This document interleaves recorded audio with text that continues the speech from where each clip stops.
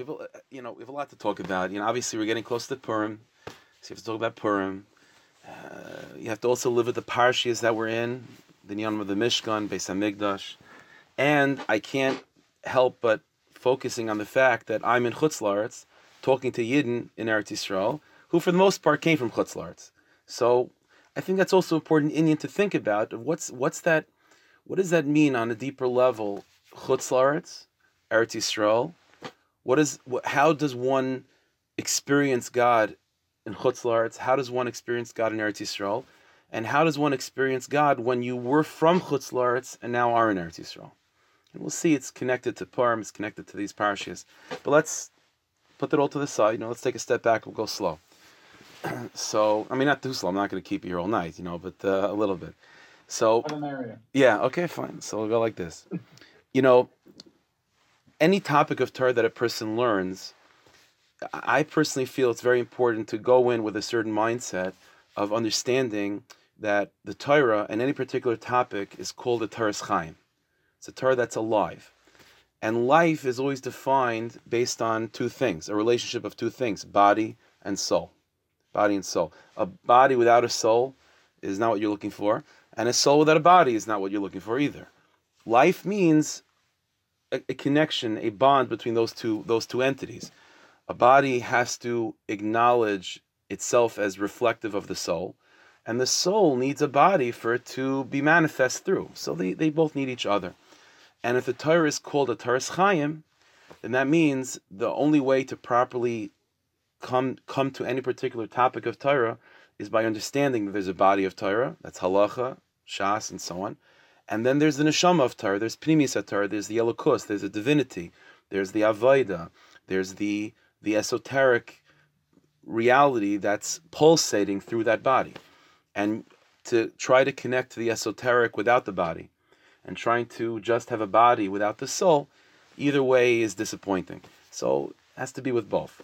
So the whole Yontif of Purim, as we know, is really Saviv HaHailech. It's revolving around one mitzvah, which is Mechias Amalek, right? Destroying Amalek. That's where it's all coming from. Really, in Parsha Zachor before Purim, Haman is from Amalek. It's the conflict between Amalek and the Jewish people. And so let's use that as sort of a Pesach into this whole discussion of Purim, the Parshias, Eretz Yisrael versus Chutz La'aretz.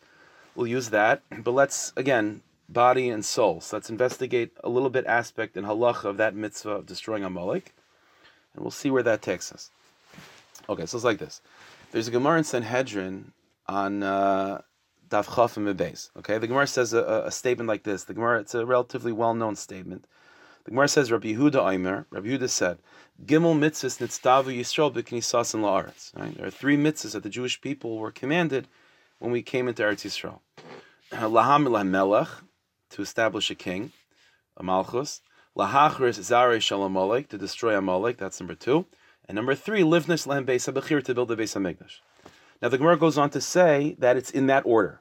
It's in that order. Having a king, setting up a malchus, then number 2, destroying Amalek, and then number 3, building a Beis Hamikdash. Okay? That's the Gemara. And the Gemara quotes Psukim to show that that's the order. Now, we're not going to be focused on the first mitzvah of establishing a king. That's not for now. But at least the next 2 mitzvahs, that's what we're going to be focusing on. Destroying Amalek, and then, and only then, building a Beis Hamikdash. Now, the Gemara gives an example of this is not just like a theoretical idea. The Gemara shows practically that this is exactly the experience that David HaMelech personally had.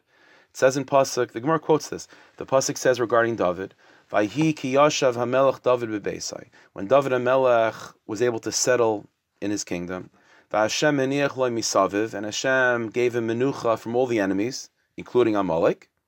So then the pasuk says, "Vayomer HaMelech al Nasan HaNavi." So David HaMelech goes to the Navi, Nasan, and says, it's time to build a Beis Hamikdash. Why all of a sudden now?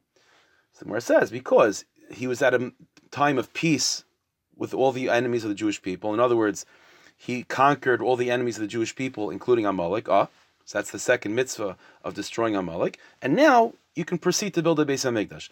And that's what he tried to do. Okay, the Navi tells him that you're not going to be the one to build it, but your son will. But it's all because he had this state of conquest, and he conquered all the enemies, including Amalek. That's the Gemara. So the Achronim ask a very simple question. which is like, I don't get it.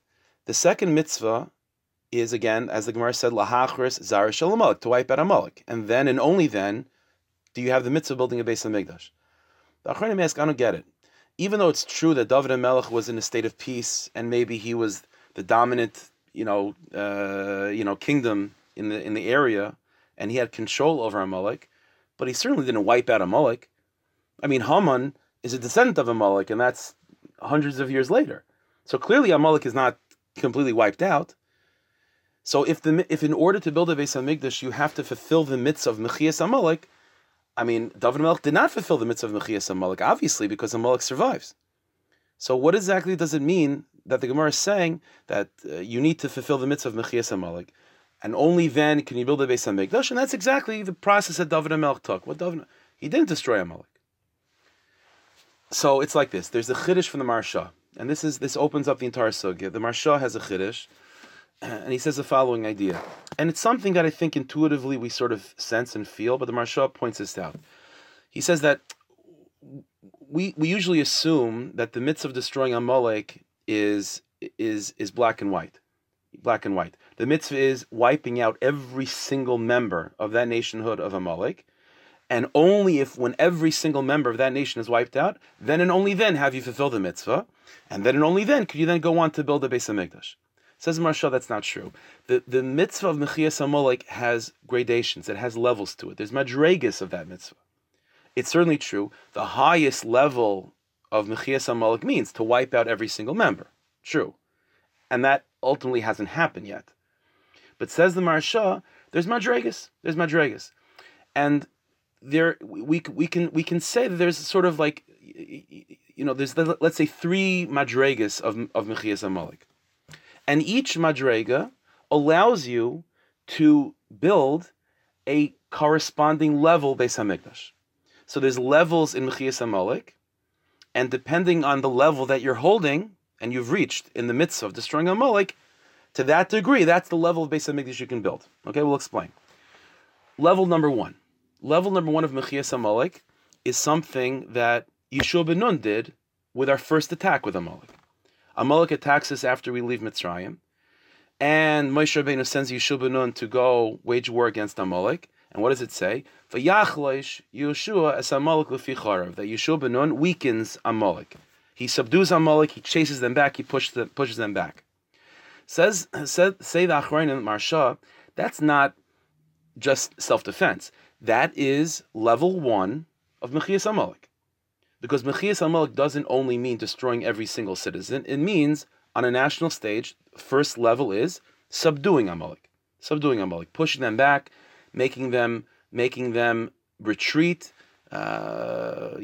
making them less comfortable and less confident in attacking us. That's first level. And because of that basic level of Mechias Amalek, we were Zaycha to then have the Mishkan. And the Mishkan is also Beis HaMikdash, but it's basic level. Most fundamental level of Mechias Amalek allows you to have most basic fundamental level of Beis HaMikdash, which is Mishkan. Then you have level 2. Level 2 is what David HaMelech did. Level 2 was not, David HaMelech wasn't just pushing back Amalek. The Pasuk describes in Sefer Shmuel that David HaMelech, he sent Yoav, his main general, to go fight against Amalek. And what he did to Amalek, he didn't wipe out every citizen. Because again, Haman, eventually rises up. So he didn't destroy every citizen. But what he did do was completely abolish their statehood. There was no longer an empire, a malchus, a kingdom of Amalek. They had individual members running around, intermarrying in other tribes and so on, but there was no statehood of Amalek. That's already stage 2. That's already step 2. And that's also called Mechias Amalek. Again, not complete, but it's a stage 2 of Mechias Amalek. When you have stage 2 of Mechias Amalek, that then allows you to have stage 2 of Beis HaMikdash, which is what we call Beis HaMikdash. So stage 1 was Mishkan, stage 2 is first Beis HaMikdash. Right? And that's what Shlomo Melech built, because David accomplished stage 2 of Mechias Amalek. And then finally you have stage 3 of Mechias Amalek. What's the final completion of Mechias Amalek? That's every single member, there shouldn't be any trace of any Amaleki left behind. That's a full completion of Amalek. And only when that takes place can we then have the highest level of Beis HaMikdash, which is, and this is going to sound a little bit funny, which is a combination of Mishkan and Mikdash. Okay? These are all things that we're going to explain. So far, in other words, what we have so far is as follows. 3 madregas of Mechias HaMolek. Number 1, just weakening them, like Yeshua ben Nun did. Okay? You have stage 2, which is destroying their nationhood. That's David HaMelech. And then you have the final madrega, which is destroying every member of Amalek. Now that final stage maybe didn't happen yet, but certainly Purim is a yontif which is celebrating at least a taste and a tayameha of that final level of Mechias HaMolek.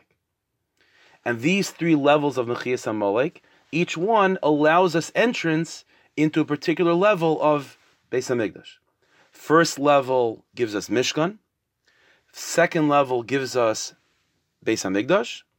Final level gives us Mishkan, Mikdash together.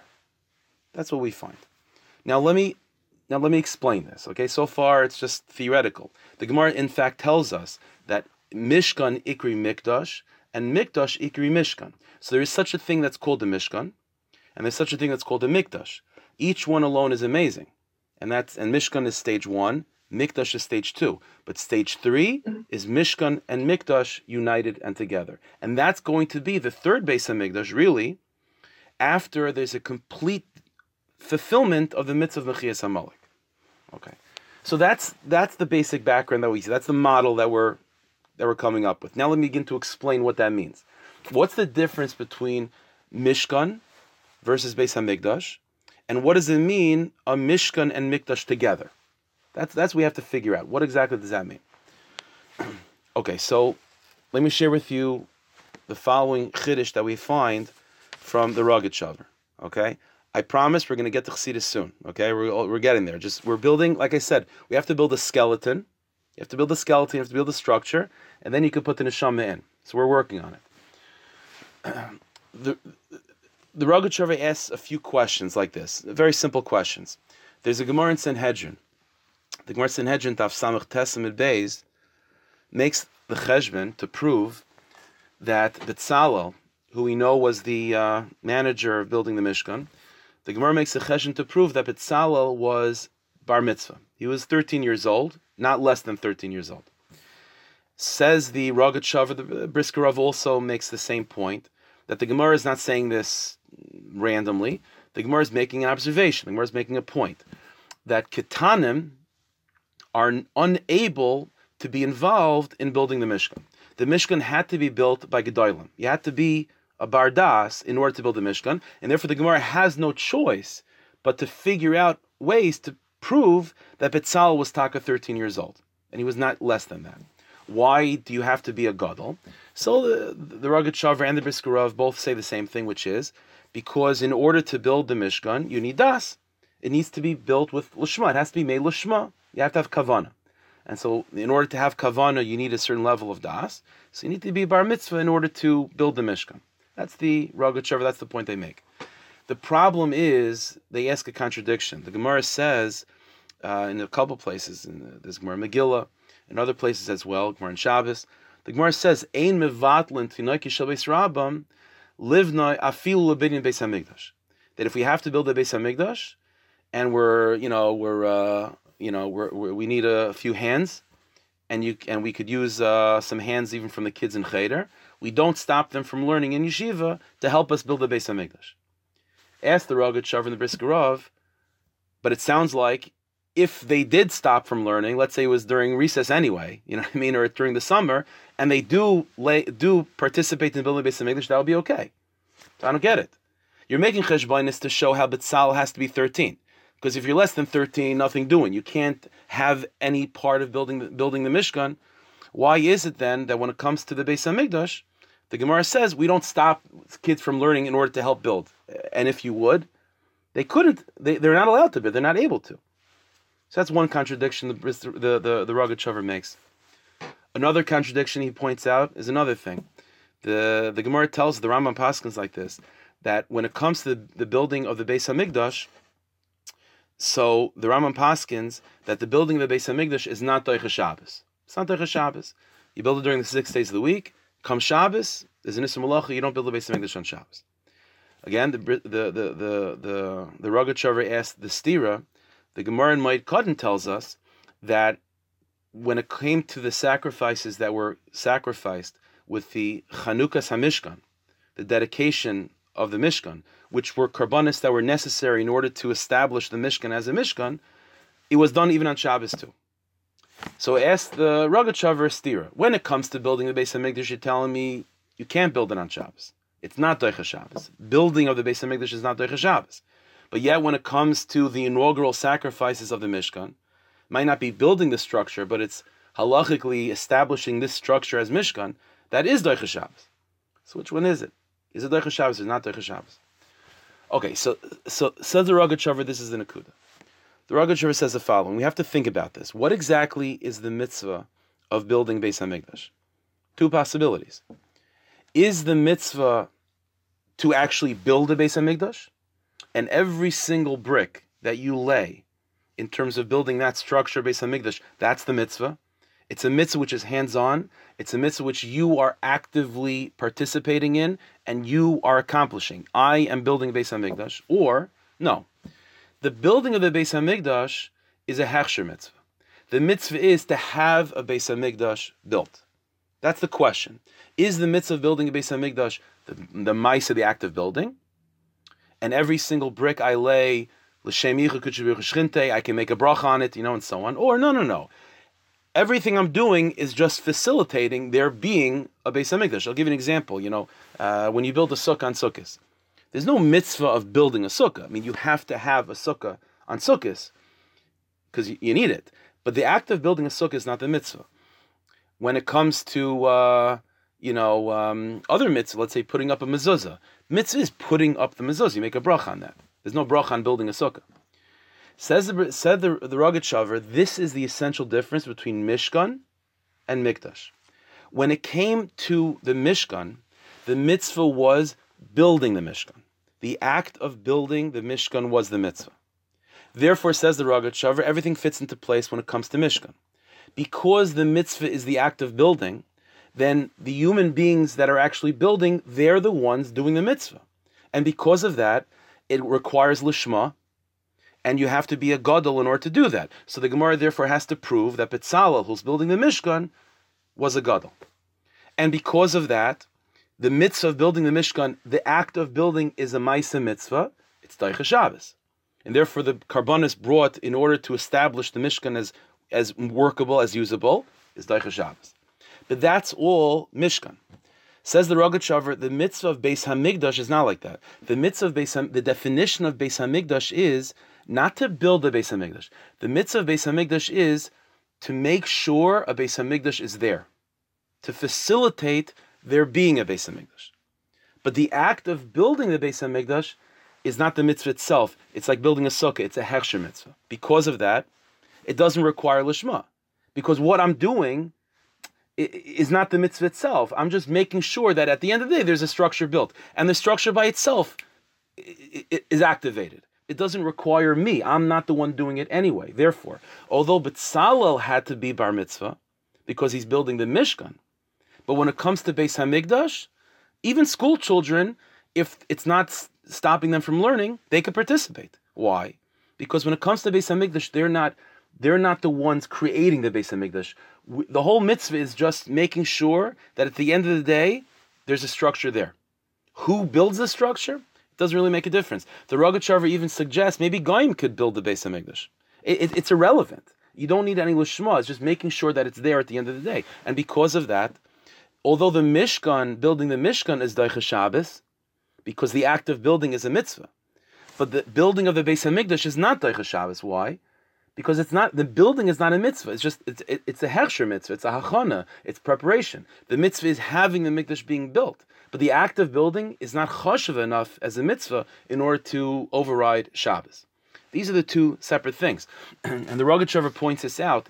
He says the language of the Rambam in the beginning of Hilchos Beis HaBechira, when he talks about the mitzvah of building the mikdash, the Rambam's language is Mitzvah saseh, there's a positive mitzvah, la'asais Beis HaMikdash. La'asais Beis HaMikdash, that there should be a Beis HaMikdash. He doesn't say the word live nice, to build. He says la'asais. La'asais means do everything you have to do in order to make sure that there is a Beis HaMikdash. And he quotes the pasuk, "V'asu li mikdash v'shechanti b'saychem." V'asu li mikdash v'shechanti b'saychem.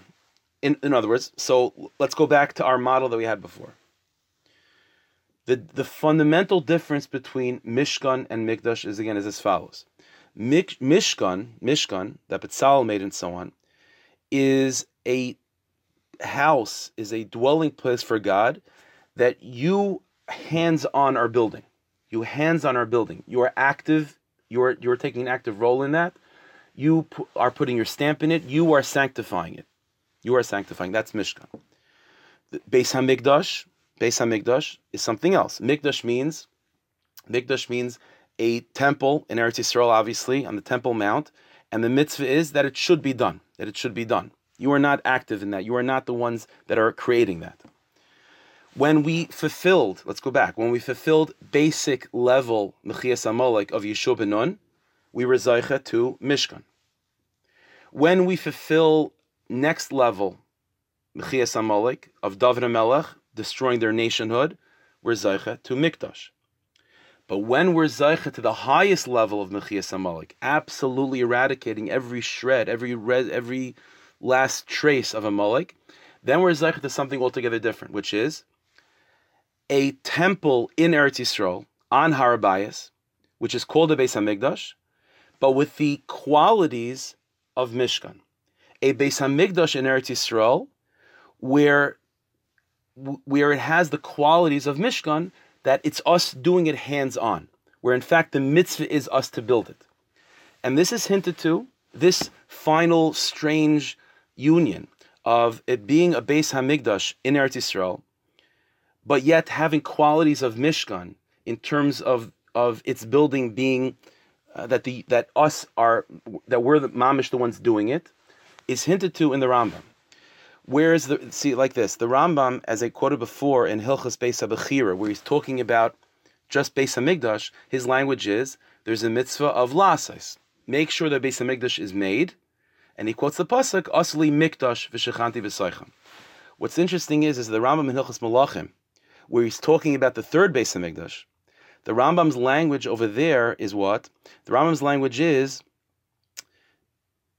as follows. He says the mitzvah is live nice Beis HaBechira, not lasais. Now it's live nice Beis HaBechira, to build, to actually go and build the Beis HaMikdash proper with your hands. And he quotes the pasuk. The pasuk is l'shichnai sidrashu uvas Hashem. L'shichnai sidrashu uvas Hashem, the language of Mishkan. So when it comes to Hilchos Beis HaBechira, where the Rambam is describing the first Beis HaMikdash and what Beis HaMikdash is by itself, he quotes the pasuk of Asuli Mikdash v'shechanti b'saychem, and he describes the process of building that temple as lasais. Make sure it gets done. But all of a sudden, when the Rambam describes the third Beis HaMikdash and the ideal mitzvah, the ideal state of what a Beis HaMikdash is about, which comes after a full, complete Mechias HaMolek, over there, we're talking about a Beis HaMikdash, we're talking about a temple in Yerushalayim, in Eretz Yisrael, in that place, that's obviously Beis HaMikdash, but he's describing it with Mishkan terms. He's describing it as live nice Beis HaBechira, where the act of building is already the mitzvah, similar to the Mishkan, and he quotes the pasuk of l'shichnai sidrashu uvas Hashem, to go search out the Mishkan, even though he's describing the Beis HaMikdash, because this is what's going on over here. Again, this is still just the skeleton. So you have stage 1 of Mechias HaMolek produces stage 1 temple, which is Mishkan, which is in Chutz La'aretz, it's outside of Eretz Yisrael, and the mitzvah is hands-on, you're producing it. That's Mishkan. Then you have stage 2 Mechias HaMolek of David HaMelech, which allows us to have something altogether different, which is Beis HaMikdash. Beis HaMikdash means in Eretz Yisrael, and the mitzvah is not to actually do it and to create it, it's to have it be done. But then the final level of Mechias HaMolek allows us entrance into this new paradoxical dynamic of it's a temple in Eretz Yisrael, which is a Beis Hamikdash quality, but yet it has qualities of Mishkan in terms of the building of the third Beis Hamikdash being hands-on. The mitzvah is to actually build it hands-on, not just that it should be built, but it's hands-on, similar to Mishkan. You follow this? Yeah. You're muted. I can't hear you. In the first two cases, we had a clear path. We were able to identify Amalek and we knew what we had to do. Whether we executed, to the fullest extent or not is, we see the results. Nowadays, I don't see the path forward to complete Machias Amalek. We don't know who they are. We can guess, and there's no one who can tell, this is who you have to wipe out. Right. How's it going to happen? Exactly. Become clear. Right. So the truth is like this. There are two aspects to that. First of all, once we now move into the second stage of our discussion, which is going to be more than a Neshama, and really understanding these gradations and levels, and really defining for us what Amalek is in terms of the soul, so then we'll be able to have a clear understanding of what Amalek now means in a spiritual sense within ourselves. And you're right, we might no longer have the mitzvah of literally destroying a nationhood of Amalek, or even citizens for that matter. But what the residual effect, the remnant of Amalek within the self, that final level of Mechias Amalek, that's what we would have to fulfill in order to allow us to experience the third Beis Hamikdash, which is a unification of Mikdash and Mishkan together. So that's what we're going to have to find. That's what we're going to have to investigate. Okay. Hard part's over. Okay. Hard part's over. You survived. Now we're going to be able to go into a different hard part. Okay. So go like this. This idea that the Rogatchover revealed to us, that there is a Mishkan whose essence, whose Kedusha is produced by the human being, and then you have Mikdash, whose Kedusha is not produced by the human being. We facilitate it being there, but we're not the ones producing it. What is the pnimis of that? What does that mean? Why is it that the Mishkan requires Klal Yisrael to actually build it, and the Beis Hamikdash requires us just to allow it to be, and to sort of, set the stage for Beis Hamikdash? What exactly does that mean? All right, so let me share with you an idea that we find in the writings of Rav Tzadok HaKohen. Okay, in one of Rav Tzadok's svarim in Resisei Laila, in Pis Chav Daled in Resisei Laila, it's mamish. It's an amazing piece. Rav Tzadok points out the following thing: the word, the tabernacle we call Mishkan, right? The temple we call Mikdash, and we kind of think they're synonymous. Okay, they're both temples. One was built by Moshe in the desert, and one is built by Shlomo Melech in Eretz Yisrael. Okay, they look a little bit differently. One's more solid, one's more temporary, but the same basic idea. Says Rav Tzadok, not so at all. Take a look at the words. Rav Tzadok says the word Mishkan and word Mikdash mean opposites. The word Mishkan comes from the word Shechina, which means to reside, to be present, to be there. The word Mikdash comes from the word Kodesh, which means separate, muvdal, completely distinct. Says Rav Tzadok as follows: there are two different relationships a Jew can have with God. There is the most basic relationship. There's the initial contact that one has with God. That's called Mishkan. And then there's higher level contact with the Rabban Shalom. That's called Mikdash. What does that mean? You see, Amalek, what is Amalek? And as we move on deeper and deeper in getting rid of Amalek, we allow ourselves deeper and deeper contact with God. What is Amalek? Amalek is that impurity that unfortunately is woven within the world and within ourselves that stops us from seeking God's presence. That's what Amalek is. Amalek is, way down the line, is there an actual temptation to speak Lashon Hara? And way down the line, is there an actual test of eating something that's not kosher?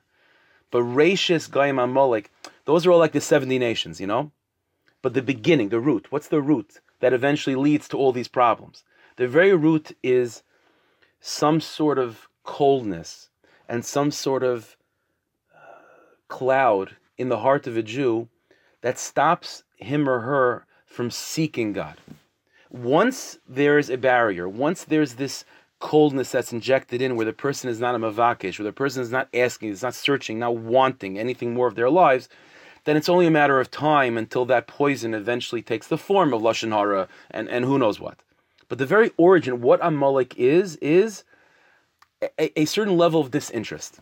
A level of disinterest in wanting to grow, wanting to find God, and wanting to seek God, and wanting to come in contact with God.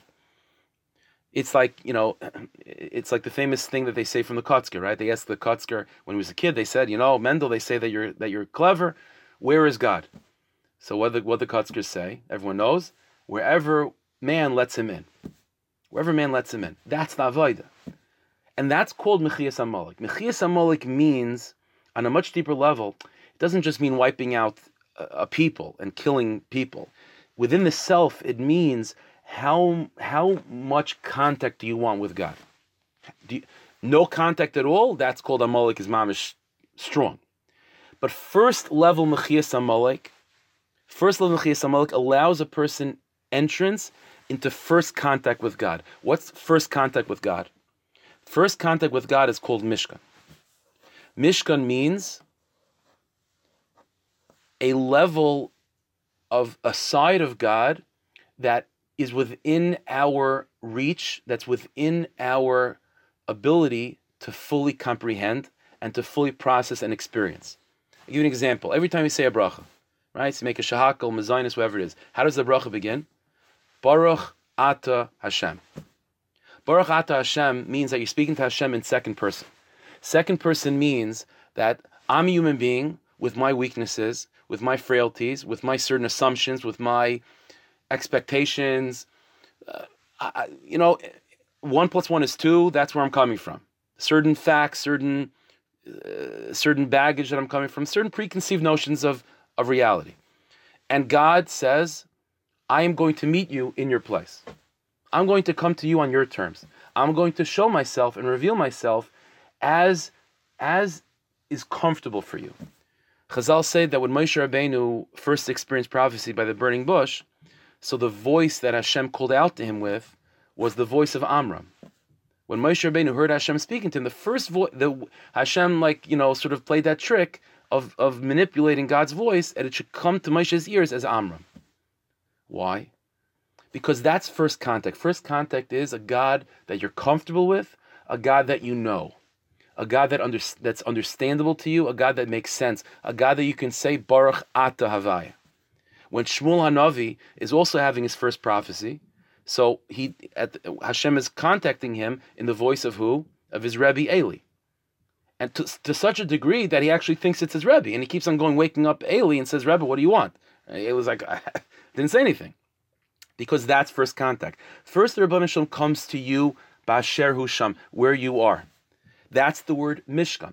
The word Mishkan is, V'shechanti b'soichem. Hashem says, I will reside within you, b'soich kol echad ve'echad, within each one of you, b'toich tumasam, with your impurities, with your misunderstandings, with your preconceived notions, a God that you're able to understand, to comprehend. There's an entire side of Yiddishkeit, which is the embodiment of this side of godliness, which is tangible, sort of, almost, and that's called Torah.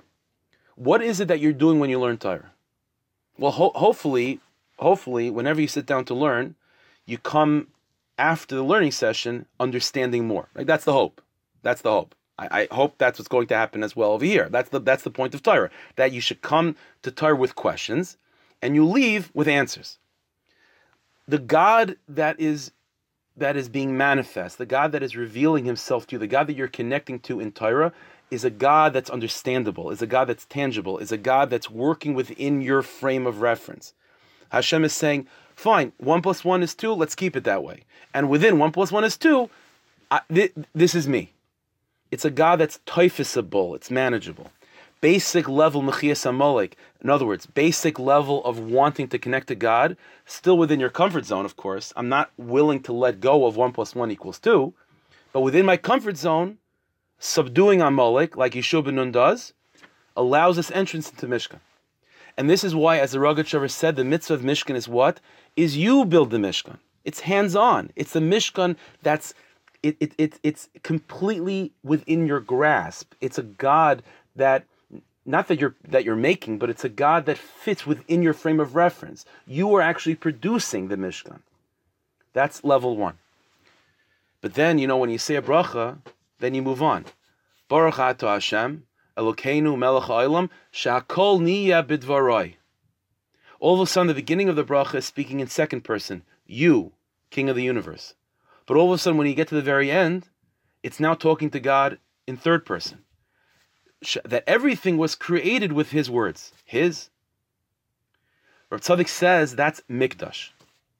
Whereas Mishkan means a God that's understandable, that's knowable, that's relatable, that's not trying to disrupt completely your lifestyle, that's not trying to completely disrupt everything you know. It's manageable. That's the Mishkan, and by the way, that's Chutz La'aretz. The Mishkan is in Chutz La'aretz. The God of Chutz La'aretz is a God that's within reason. It's manageable. It doesn't take that much Mesiras Nefesh. It's manageable. In the writings of Rav Kook, you find this very often. When Rav Kook, everything he wrote about was the contrast of Eretz Yisrael versus Chutz La'aretz. And the Yiddishkeit of Chutz La'aretz, he always describes as a Yiddishkeit which is sort of on the human being's terms. It's on the human being's terms. So much so that the Gemara, in fact, says a scary statement. The Gemara says, Kol hadar b'chutz la'aretz, anyone that lives in Chutz La'aretz, it's as if he's living without a God. It's as if he's serving idols. So if he's serving idols, I believe in God. I'm serving the God of our ancestors, the God of Avram, Yudke Vavke. But the answer is, the God of Chutz La'aretz is a God that is a God of the Mishkan. It's one that you're building. It's a God that makes sense to you. That God is not trying to obliterate everything you know. He's not trying to bring you to a higher place, His country. He's going into the country of the Umas Ha'olam. That's called the Mishkan in Chutz La'aretz. But then you have Beis HaMikdash. Beis HaMikdash is altogether something different. David HaMelech conquers Amalek to the next degree. The next degree of conquering Amalek means, Ribbono Shel Olam, I don't just want to sit where I am in my comfortable place and experiencing something amazing. That's called Mishkan, it's Gavaldik. The second level of Mechias Amalek says, Ribbono Shel Olam, I am willing to move out of everything I know. I'm willing to get out of everything I know. I want the truth. I want the truth. And the Rishon says, you want the truth? I want the truth. What's the truth? 1 + 1 is not 2. 1 + 1 is not 2. 1 + 1 is 2. That's something, that's a construct that the Ribbono Shel Olam created for human beings to be comfortable with. But 1 + 1 could be 3. 1 + 1 could be 3. There are no... The Ribbono Shel Olam of Mikdash is a God that's unknown. It's a God that's described as Kaddish. Kaddish means separate, muvdal, unknowable. It's the God of davening. It's the God of davening. See, whereas Torah is primarily about coming away with answers, Tefillah is primarily about coming away with questions. When you daven Shemona Esrei and you take 3 steps back, the Gemara says you take 3 steps back. Why? Because, it's like a servant that receives a gift from his master, and he takes 3 steps back in thanks. So the Achronim ask, what gift? I daven Rifeinu, and the person's still sick. Let me go to the hospital and check if I got the gift, and then I'll take 3 steps back. What does that mean? So the Achronim say, no. The very fact that when you say Rifeinu, you're acknowledging, Ribbono Shel Olam, I have no control at all. I have no control over whether this person is healthy or well. I have no control over my parnasa. I have no control over my own intellect. And deeper than that, I don't know anything. I have nothing. I assume 1 + 1 is 2 because you put that in my head. And you want me to believe that. But in 1 second, you can create a scenario where 1 + 1 is 3. That's called Mikdash. There's a mitzvah that's called Moira Mikdash. Moira Mikdash means to have awe and dread of Beis HaMikdash. So that means that the Beis HaMikdash itself is a place that produces Yiras Hashem. The pasuk says, it's a simple pasuk in Chumash. The pasuk says that the purpose of giving Meiser Sheni, for example, and so on, is to facilitate a yid that has a kibbutz somewhere in the north. Says the pasuk, I wanted to experience Beis Hamikdash. So I make this mitzvah of Meiser Sheni, forcing him to get to the Beis Hamikdash one time. Why? Says the pasuk, because if he goes to Beis Hamikdash, he'll have Yiras Hashem. Why? What is it about Mikdash that produces Yiras Hashem? You know what Yiras Hashem is? Yiras Hashem doesn't mean to be afraid of, of getting punished. Yiras Hashem doesn't mean to be afraid of any repercussions. Yiras Hashem means the sense that you have when you completely surrender all power. All power to a being that's not a threat. See, that's the difference between Yiras Hashem and fears of this world. When a person is walking down the block, and there's rustling behind the bushes, right? Let's say go by the bushes and there's the rustling there. I'm afraid. Why? Because I don't know what's there, and whatever's there could be a threat. When those two things come together, the unknown, and it might be a threat, that scares me. That's called human fear. But Yiras Hashem is what? It's the unknown. See, Mishkan, I know the God of the Mishkan. That doesn't produce Yira. That produces comfort. That's why Nadav and Avihu, with the Mishkan, ran in without asking Moshe and Aaron, after drinking wine, with complete comfort. Because that was a result of experiencing the God of Mishkan. Mikdash is not like that. Beis Hamikdash is not like that. Beis Hamikdash is a God of that is unknown. And the experience of that is the experience of davening. It's the experience of surrendering one's kaiches, of surrendering everything we think we know and we think we're in control of. That's the God of Mikdash.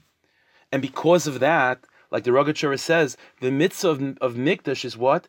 You're not building the Mikdash. You cannot build the Mikdash. The whole inyan of Mikdash is what? It's not you. You just sit back and watch it be built. That's the whole inyan of Mikdash. This is why Rav Tzadok also explains that the inyan of the Beis Hamikdash is unique versus the Mishkan. The Mishkan is a place that was more focused on the individual.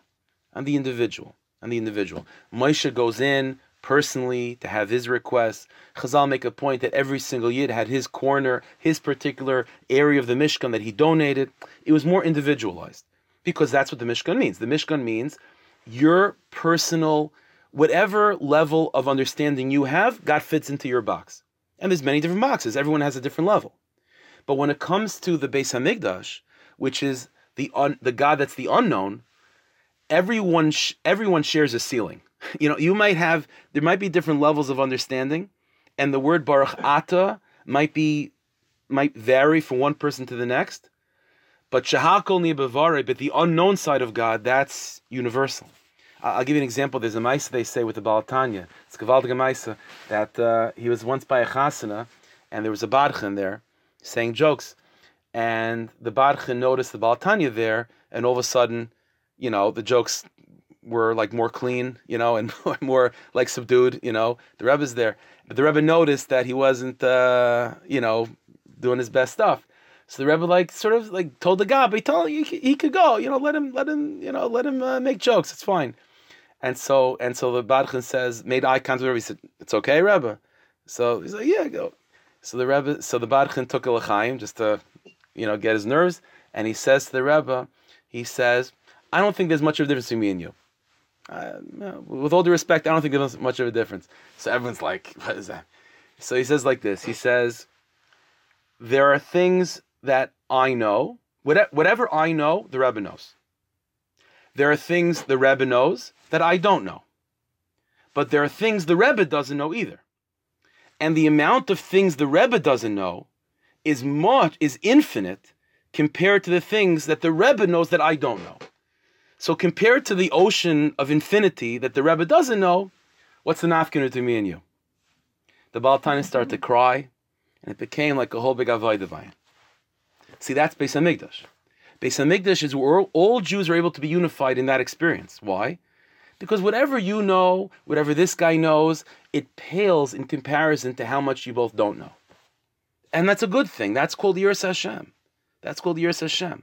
It actually produces Achdus. Therefore, the Beis HaMikdash is a place of where the entire Jewish people, the entire world for that matter, focuses their davening on that place. Focuses their davening in that place. Why? Because it's the universal, it's the unifying point. Because there's so much more that we don't know than we do. And whatever we do, whatever individualized levels we have in terms of Mishkan, is nothing compared to how much we don't know. That's Mishkan. That's Mikdash. That's Gavaldik. But that's not the Tachlis. The purpose ultimately of creation was what? Is that the Ribono Shel Olam wanted us to derive pleasure from attaching ourselves to Him. Right? That's the purpose of creation. For us to be able to be nana miziv hashchina, to derive pleasure from attachment to God.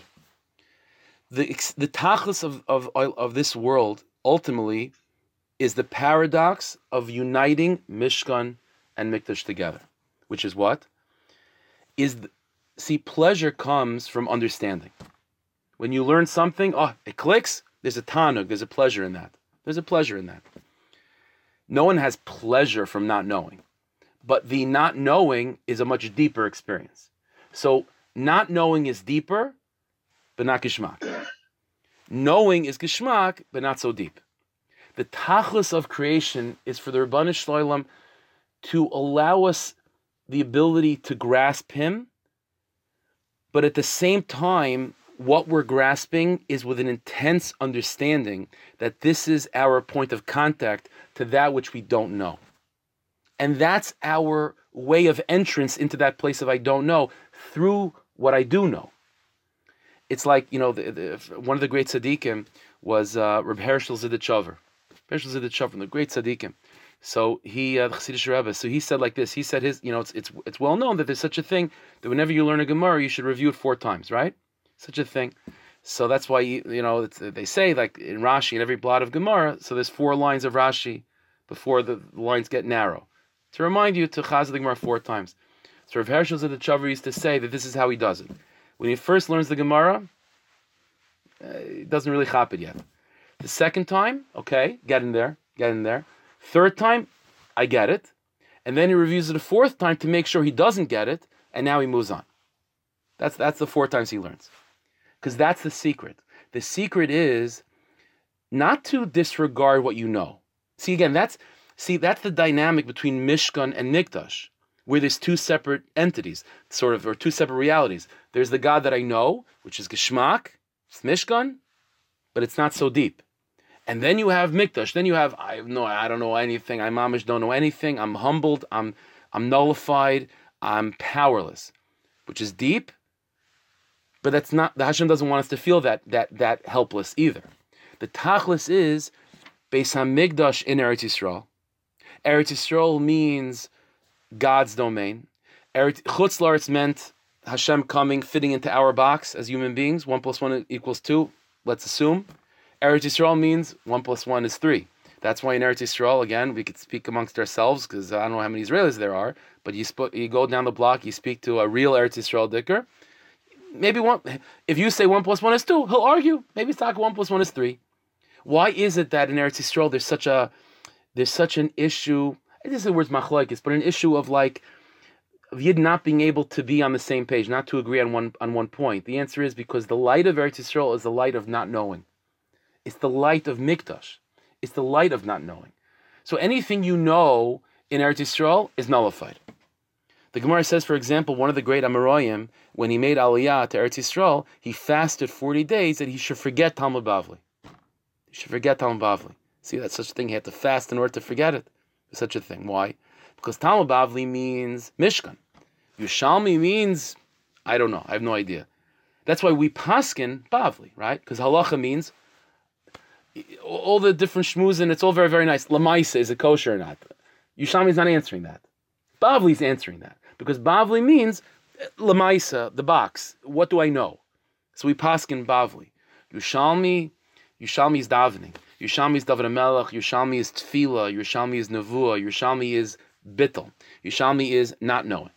But the tachlis is, Yemaisa Mashiach, what's third Beis HaMikdash? Like the Rambam said, is what? Is that you're going to have a temple in Eretz Yisrael that's called Beis HaMikdash, but the qualifications and the character traits of that temple is going to be Mishkan-like. So it's live nice lahem beis habichur, not las beis habichur. Live nice beis habichur, the act of building. L'shich nice sidrishu avas hashama, and that comes when a Jew completely eradicates Amalek from within themselves.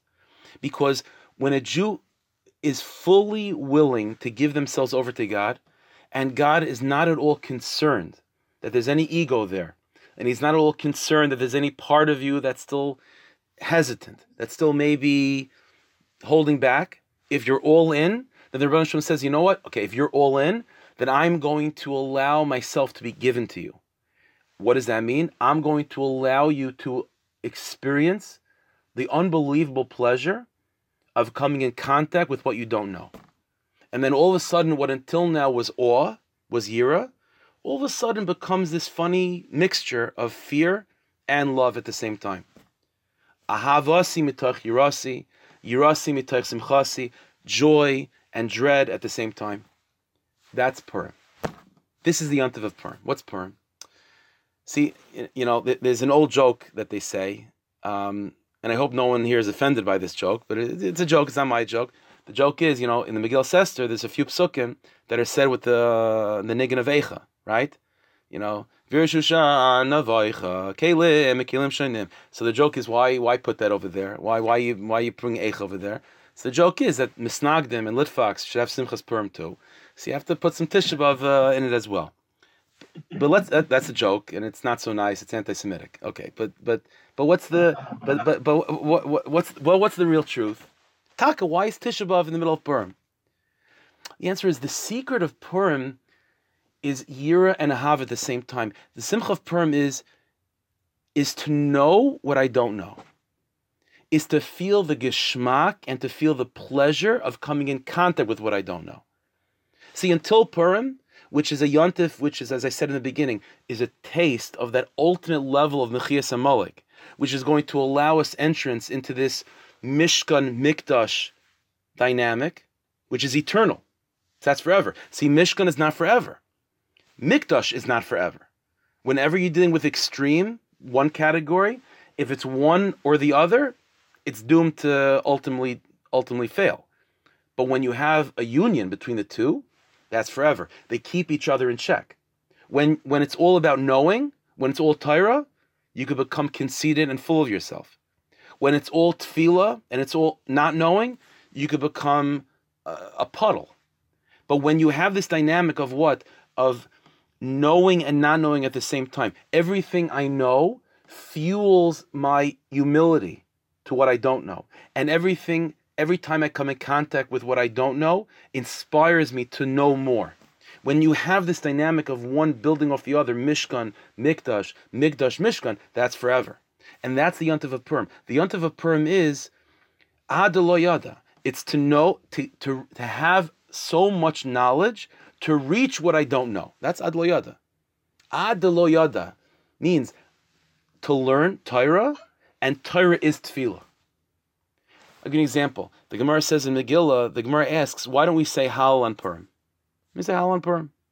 So the Gemara gives a few answers. One of the answers is Kriyasa Zui Hilula. When you read the Megillah, that's called Hallel. That's Hallel. That's Persumei Nisa. That's the same equivalent as Hallel. The Megillah is Torah. You're learning. When you Megillah Esther, that's a part of Tanakh. It's a sefer of Tanakh. You're learning. Hallel is Tefillah. See what the Gemara is doing. Kriyasa Zui Hilula. The learning of the Megillah Esther is itself Tefillah. When Amalek attacked us originally, so the Jewish people were deserving of that attack because the pasuk says they asked the question of what? Im yesh havayir b'kirbeinu im ayin. Im yesh Hashem b'kirbeinu. Is Hashem with us or not? Like an uncertainty. On a deeper level, the meaning of that is yesh means what I do know.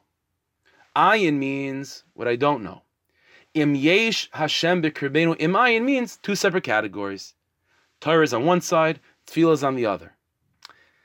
That itself is the mistake that eventually brings Amalek into a person's life. Well, there is only one God. And that one God is absolutely knowable, and completely unknowable. Halacha l'maisa, what does this mean? It means that every single one of us, Bez Hashem, puts on tefillin, right? So it's dark already, it's probably nighttime already by you, so tomorrow morning, Bez Hashem, you put on tefillin.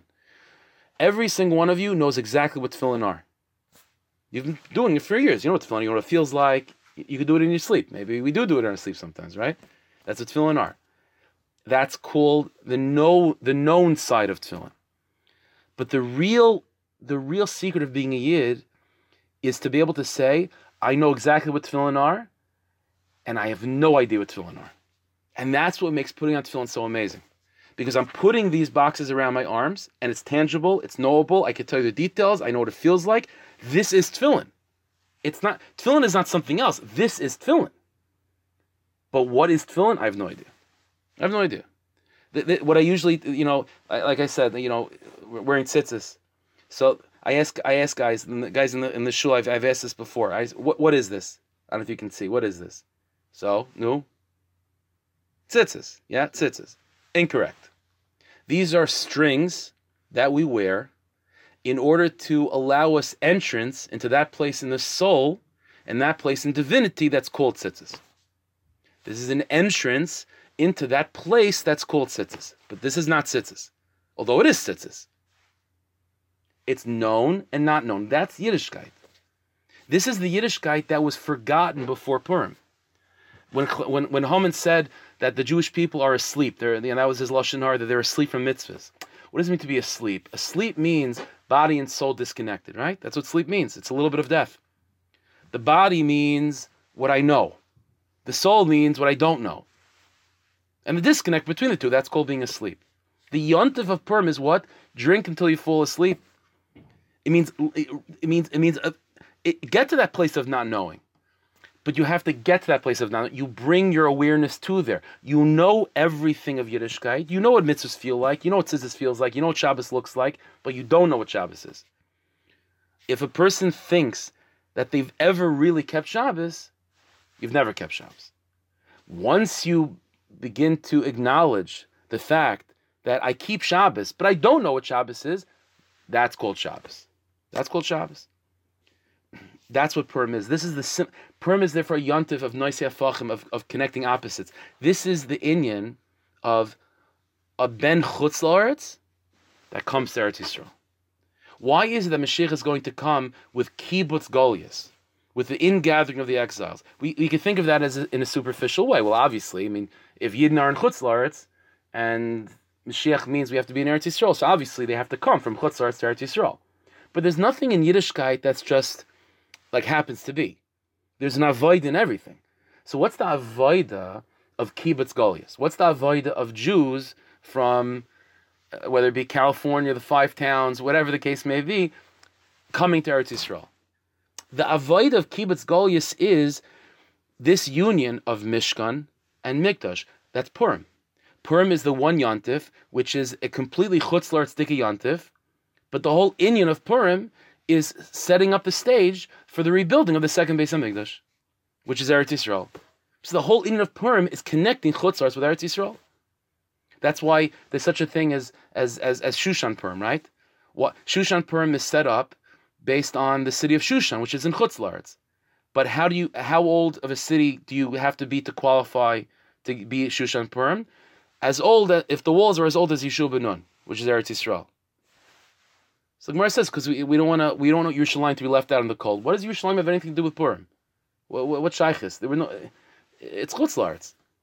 The answer is that's all. The idea of Purim is connecting chutz la'aretz with Eretz Yisrael. To be oiler, to go to Eretz Yisrael means to be able to say, I'm a ben chutz la'aretz, which means I know exactly what Yiddishkeit's about.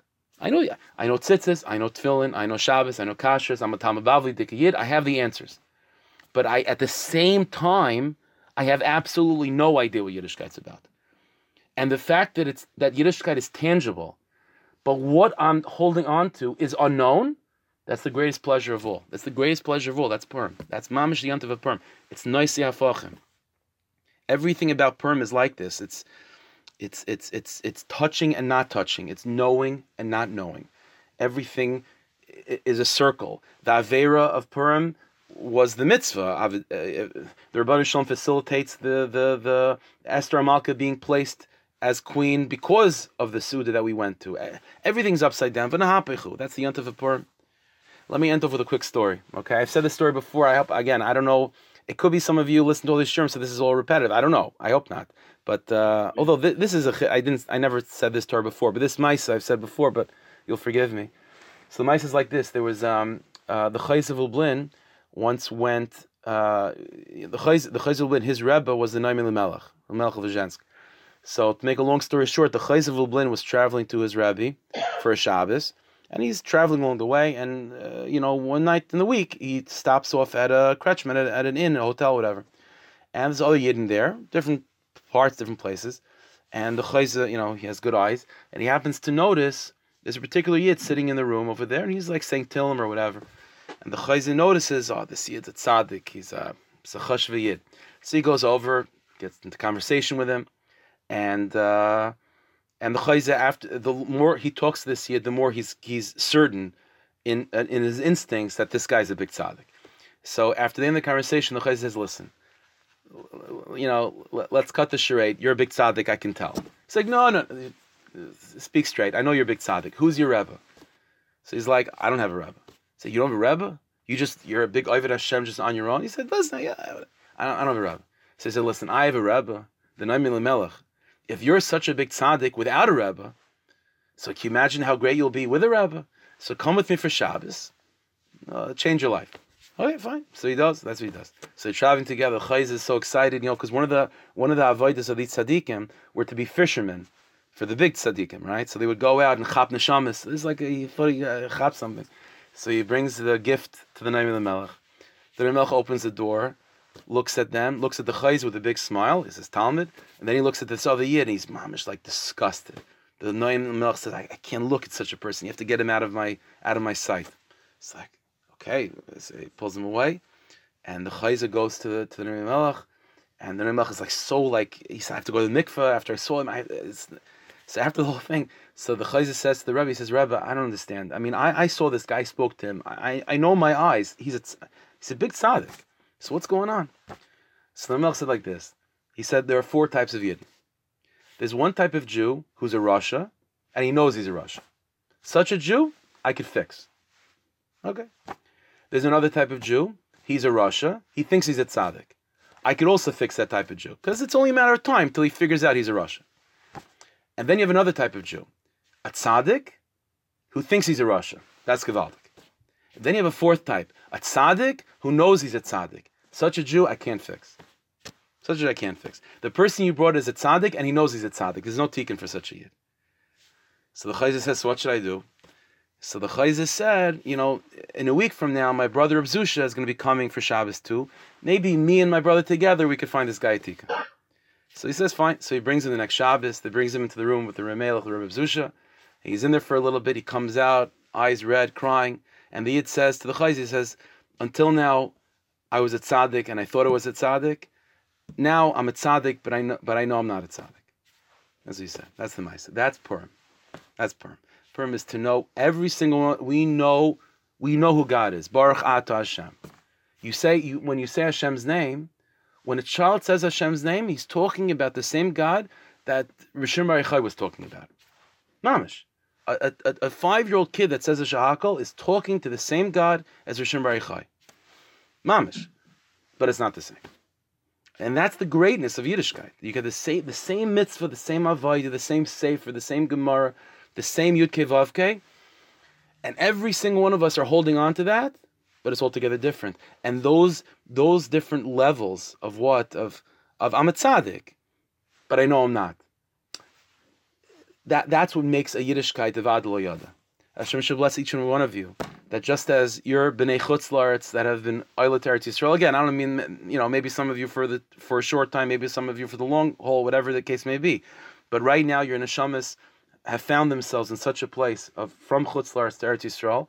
So you should be zechet together with all of us as we prepare for Purim, to be zechet to that generation that are able to talk and make Aliyah the right way, to bring the God that's known to the side of God that's unknown, to make a Yiddishkeit that's full of yira and full of ahav at the same time, a bechin of Ad Lo Yada, should be zeichel together to be Meicha Amalek completely, to become a Vakshim in the real way, and to come in contact with the third Beis HaMikdash of Mishkan, Ikri Mikdash, Mikdash, Ikri Mishkan. B'bias Kol Tzedek, Me'er V'meinu, Amen. All right. Yeah, Shukayach, thank you very much for the opportunity. Thanks, my pleasure.